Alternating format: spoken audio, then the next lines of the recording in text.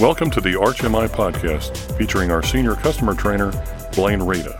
Arch Mortgage Insurance Company, or Arch MI, is a leading provider of mortgage insurance, or MI, in the United States. Our competitive pricing tool, Arch MI RateStar, is the leading risk-based pricing platform in the industry, providing rates based on a thorough understanding of the underlying risk. Here's your host, Blaine Rada. Welcome to the podcast. My name is Blaine Rada with Arch MI. I really appreciate you taking time to invest in yourself, and I promise not to waste your time. My intent is to help you separate and differentiate yourself from the competition, and I do this by sharing my perspective and experiences from doing this work for over 30 years. Like the previous 2 seasons of this podcast, I plan to be unscripted and conversational, which means I'm never quite sure what I'm going to say or how long it will take me to say it. However, I would like season 3 to be a little different, perhaps with shorter episodes and even easier to implement ideas. We'll see if that actually happens. So let's get to it. I'm pretty confident that today's episode will be a little bit on the shorter end, just because of the nature of what I'm going to be sharing with you, and it's not as complex and detail-oriented as many that I do. I find it interesting that people have T-shirts of either places or events that they didn't actually ever experience themselves. I mean, I kind of look at T-shirts that highlight something as being something that only the people who've experienced it should be able to have, right? But anybody can buy a T-shirt, right? I mean, you can go online and probably find a T-shirt that, says, "I love Paris," even if you've never been to Paris. I think the best shirts are the ones that actually you can't buy. In fact, you have to earn it. The only way to get your hands on the shirt is to earn it. I actually have a shirt like that, and I was going to wear it today. It's actually one of my favorite T-shirts. I've owned it for a long time, and I only wear it like very, very rarely, actually, so it's still in terrific shape. And I was going to wear it today to kind of inspire me as I was recording this podcast. But I put it on, and I don't know what happened, but it seems like it shrunk. It seems like the shirt got smaller. And then I thought, well, maybe I just got more muscular. Like maybe over time I've actually gotten bigger and the shirt stayed the same. And then I realized, well, I don't think you actually get more muscular like in your belly area, do you? Like that's not an area where you build muscle. So I thought, well, I really need to be comfortable, when I'm recording a podcast. I need to be able to breathe properly and, feel comfortable. So I am wearing a different shirt that's an event that I experienced that I enjoy, but it's not this particular shirt, the one that I wanted to wear today. And I'll just describe the shirt for you a little bit. It's green in color. And across the back of the shirt, kind of like along the area of your shoulder blades, in big yellow letters, is the word finisher. Finisher. And it's a shirt that I got many years ago when I completed an Ironman triathlon. Now, if you're not familiar with an Ironman triathlon, it's basically a multi-sport event that involves swimming, biking, and running. Sequentially, all on the same day. And the Ironman in particular is about a 2.5-mile swim, followed by a bike ride of about 112 miles, and then a full marathon of 26 miles that you run as if your legs aren't already tired enough. And from a physical standpoint, athletically speaking, it certainly is probably one of my most proudest accomplishments. And so I really cherish this shirt because it's not something that you could buy. You had to actually earn it. But do not be impressed by the fact that I've completed an Ironman triathlon. I mean, I'm really very average, but I'm tenacious. I won't stop. And I know how to train. I know how to prepare myself for whatever kind of crazy, nutty thing I've decided I want to do. In fact, to kind of demonstrate that I'm not really tough at all, right? I'm not really that strong or that tough of a person. Several years ago, my wife and I, within a span of 10 days, were going to become empty nesters. Both of our children were going to be leaving the nest within about a 10-day period. Our son was going off to graduate school, and our daughter was going to finish her undergrad schooling. And so we decided it would be this fun ritual where we would all 4 of us would go and get tattoos. Not like matching tattoos. We would each get whatever kind of tattoo we wanted, but it would be this thing that we would all experience together. Now, my wife and daughter had already gotten tattoos before, and so they were familiar with what that's all about. My son and I, on the other hand, had never gotten a tattoo, and so it was completely foreign. I think I was the only one of the four of us that actually passed out while I was getting my tattoo. I remember vividly, I was, trying to breathe and deal with the pain and discomfort of getting the tattoo. My wife says that she remembers, because she was kind of watching me the whole time, there was this moment in time where all of the color in my face completely left. In other words, I became like as white as a white sheet. And then I lost consciousness, literally for just a couple of seconds. And then she said the color came rushing back into my face as I woke up from my little nap. And interestingly enough, after I woke up from my little nap, I was fine as far as the discomfort and the pain. And the tattoo artist, now she might have just been saying this, to be kind, but obviously she's done probably thousands of these with, she's experienced probably any kind of person you could imagine in the chair. She said it's actually very common, that it happens much more often with men, that men are the ones that lose consciousness instead of women. And that after they've taken this little 2-second snooze, they're fine, and that their body is like much more able to handle the discomfort. So I don't know what that's all about, but it certainly didn't show a lot of toughness. And so that became part of the bonding experience with the family. But, aren't we really all just kind of ordinary people, yet we're trying to do extraordinary things? We're trying to either live an extraordinary life or accomplish extraordinary things. Or do things in an extraordinary way. But in reality, we are all just kind of ordinary, right? There aren't that many of us who are truly extraordinary people. And so goal setting, right? Doing extraordinary things has always been something that's really interested me. And so I've come up with a formula. And as most formulas go that I've come up with, they're in hindsight, right? It's like, I wish I would have known the formula before I actually, tried to use it. But it's in looking back at things like my Ironman experience, where I can put pieces together in hindsight and figure out, wait a minute, there was a formula for being able to achieve what I consider to be extraordinary. And the formula is very simple. It's 4 A's. And it's basically the idea that attitude plus aptitude plus action equals achievement. Right? So when you're looking to achieve a particular thing, and maybe that bar is very high, or maybe that bar is not that high that you have to jump over, it's really going to come down to your attitude and your aptitude and your actions. Sounds pretty straightforward, right? So I want to apply that formula to a more recent event that I participated in, known as the Tough Mudder.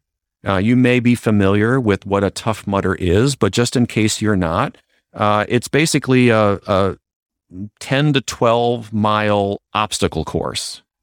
And so the Tough Mudder that I did in the Chicago area was 11 miles. Now, running 11 miles, as someone who has been a runner for most of his adult life, that in and of itself was something that was easy enough to train for. I wasn't intimidated about running 11 miles. But what was different about a Tough Mudder is it's not just about covering 11 miles. There were over 20 obstacles that you had to navigate on this course. And these obstacles were actually designed by British Special Forces. Now, you could say that doing something like that would require strength and stamina and mental toughness. So why would I do that? I mean, don't I already have the shirt? I mean, don't I already have with my Ironman shirt the fact that I've done something that required strength and stamina and mental toughness? So why would I do something like the Tough Mudder? Well, for a couple of reasons. One was proceeds. Some of the proceeds from that event goes to support the Wounded Warrior Project, and I wanted to be a part of something that was supporting the Wounded Warrior Project. And also, what intrigued me about the Tough Mudder was that you can't actually accomplish it by yourself. Now, if you do it by yourself, which I did, you're going to have to work with strangers, with people that you don't know, to actually overcome these obstacles, right? For instance, there's one obstacle known as the Berlin Wall, which is basically a 9-foot wooden wall Well, I don't know about you, but there's no way I can scale a 9-foot wall. Someone's going to have to boost me up, right? So I'm going to have to step on somebody, right, to get myself up to a point where I can grab a hold of something that's 9 feet up and pull myself over to the other side. And so I was intrigued with this idea that, as someone who's been a runner, my whole adult life, it's never about teamwork when you're a runner, right? It's about me versus the clock, right? And yet there's no clock in a Tough Mudder. There's no finishing time. There's no rankings of, where you finished compared to other people. It's basically get through the thing and don't leave anybody behind, right? Don't leave your mudders out on the course. Make sure that you're working together to get everybody to finish. And those really intrigued me. So let me apply this formula of attitude and aptitude and actions to my experience with the Tough Mudder. And of course, attitude, it kind of goes without saying, right? To achieve anything significant, anything that might be difficult that you haven't achieved before, you've got to have the right mindset, right? You've got to have a positive outlook, for instance. Now, I had my doubts about the obstacle portion of the Tough Mudder. I certainly had some concern about what those would be like. And I knew that you didn't have to do them all. You could walk around them or skip them, or, you can kind of do whatever you want, but I'm the kind of person that tries to, go all in. And so I had some doubts, but I certainly had a positive attitude. I certainly went into it thinking that this was going to be a good experience and that I was going to do okay. And they actually did a great job of firing everybody up. They had someone who was kind of the cheerleader, so to speak, that got up high where everybody could see him, and got people chanting and jumping and fist pumping and just everybody. So, literally when the gun went off, it was like hundreds of warriors being sent off into battle, and everybody was just practically screaming and couldn't wait to get at it. And that energy and that enthusiasm and that passion, right? That's really what I'm talking about with attitude, your energy, your enthusiasm, your passion. In my Tough Mudder experience, that lasted until the first obstacle. Until the very first obstacle. Now I'm going to try to describe these as I mention a couple of these obstacles. And I'm actually going to use what the Tough Mudder organization calls them. These are not my words. But the first obstacle was known as Arctic Enema. Well, now there's a visual for you, right? Arctic Enema. So what I'd like you to just envision is something like a garbage dumpster, right? A container about the size of a garbage dumpster that's basically filled with 35-degree water and has big chunks of ice floating in it. And so you have to not only jump into this 35-degree water dumpster, but you have to completely submerge yourself, because you basically have to kind of swim underneath a board that's been placed in the middle of it in order to get to the other side. So after the very first obstacle, I am completely soaked. I am freezing cold. And I don't know if you've ever experienced this before, but what happens to you when you are in 35-degree water is that nothing happens, because your muscles basically seize up. Your muscles basically stop working and it becomes hard to breathe. And that was just the very first obstacle. So after that, I'm still trying to keep my attitude right where it needs to be. I figured it can't get any worse than that first one. Now, aptitude is having a plan. Aptitude is doing your homework. Attitude is kind of how you think about what you know, but aptitude is what you know. And certainly for many goals, it's not just going to be a positive mental attitude that's going to get you to accomplish your goal. It's going to be the homework that you've done and the research that you've done and the plan that you've put together. So I knew a little bit about what some of these obstacles were. And I shared some of this with my wife, as I often do, because she, doesn't necessarily understand why I do some of these crazy things, but she is supportive, and I try to involve her as much as I can. And so part of my plan, part of my strategy was that I was actually not going to do the very last obstacle. The very last obstacle on the course was something that they called electroshock therapy. And I had seen videos of what this was, and I had seen a description of what this was. And both my wife and I mutually agreed, it was probably more strongly suggested by her than by me, that I should not actually participate in that last obstacle. Basically, you were kind of running over these, mounds of dirt. So kind of like these little teeny holes or little teeny hills. You were running over those as you were getting to the finish line, but hanging down from kind of this structure that they had built there, hanging down were these wires that had 10,000 volts of electricity running through them. And so you didn't know which wires would actually, give you the jolt. But inevitably you would be running into wires that would have 10,000 volts of electricity. And I kind of thought, I'm not really sure that that's a great idea. And so my intention was to walk around that one. And you can imagine being the very last obstacle on the course, right? If you've gotten to that point and you're so close to the finish line and then you choose to I pass, right? I'm not going to do that one. That actually was kind of a difficult decision to make mentally, right? From an attitude standpoint, it was hard for me to say no to that, but I had my plan, right? My aptitude, right? My knowledge told me that was probably not one that I wanted to do. And in hindsight, when I watched people do it, I saw people literally be rendered unconscious. I mean, I saw people face plant themselves into the ground after getting this volt of, 10,000 volts of electricity in them, and thought, well, I made a really good call not to actually do that. Okay, so what's the last A? I mean, it's not just about attitude, and it's not even just about aptitude. It's ultimately taking action, right? Any achievement requires that we actually take action, and the actions have to be very specific, and the actions have to be with the intent of, accomplishing your goal. And so one of the things that comes to mind when I think about action is the word resolve. And probably the best definition of the word resolve that I've ever heard is promising yourself to never give up. Promising yourself to never give up. One of the last obstacles on the course is known as Everest. And Everest is, I guess they call it a quarter pike. Basically a curved wall, so to speak. And the objective is that you take a run at this curved wall, this quarter pike, and you try to get yourself up high enough that the people who are up on the top, the people who've already done it before you, they're up at the top, holding their hands and arms down so that they can hopefully grab you as you're trying to get to the top and pull you up and over Everest. This is designed for people who are light and have springs in their legs, neither of which apply to me. But, I'm trying to be a good sport about these and at least attempt every obstacle. There were certainly some that I failed at and some that I couldn't complete, but I at least wanted to attempt every obstacle except the last one that involved the electroshock therapy. And so I took a run at this thing and I didn't get high enough to be able to reach anybody's hand, and then you come tumbling down, literally kind of falling down the thing.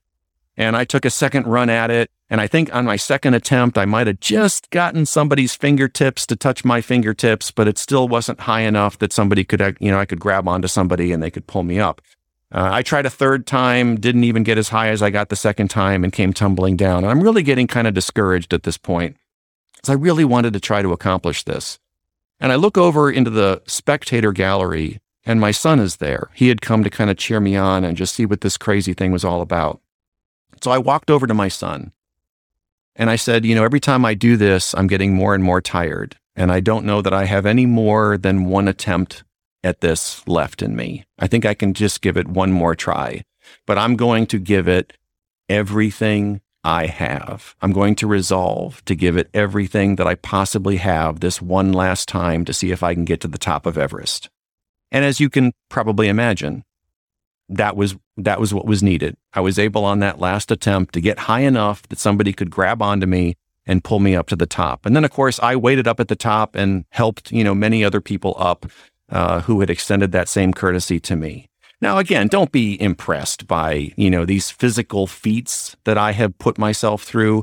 They may not be anything that you would ever be interested in doing yourself. I'm simply using them as an illustration of kind of achievement and goals that are important that we're all trying to meet, right?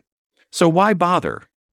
I mean, you could say, well, why bother with doing these kinds of things that very few people might want to do, or can't a person just be satisfied and not have these high level goals that they're trying to achieve?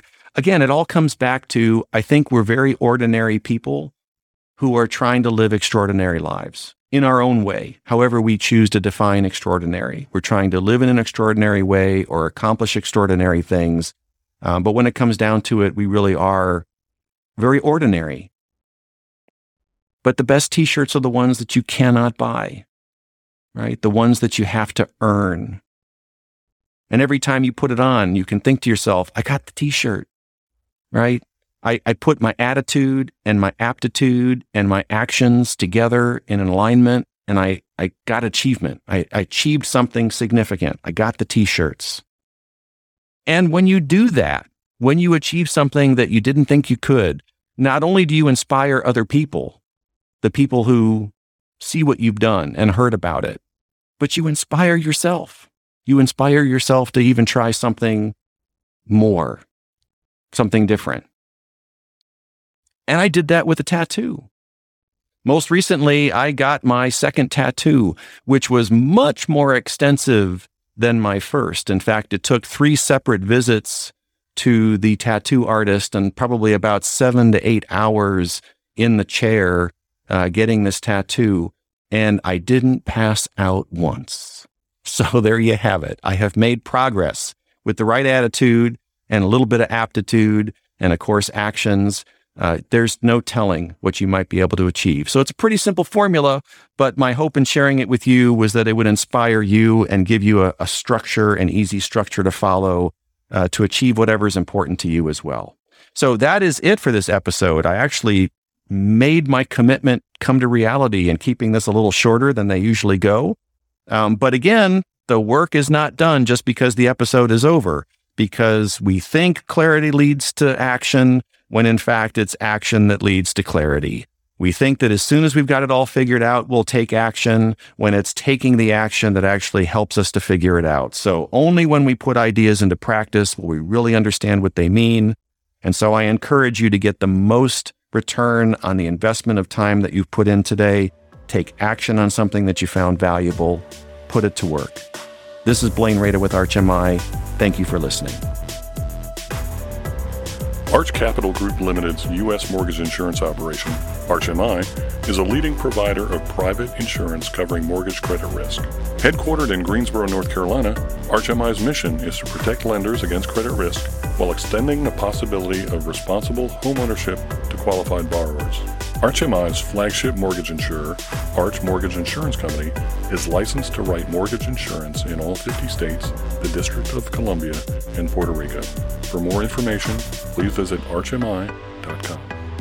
ArchMI is a marketing term for Arch Mortgage Insurance Company and United Guarantee Residential Insurance Company. All rights reserved.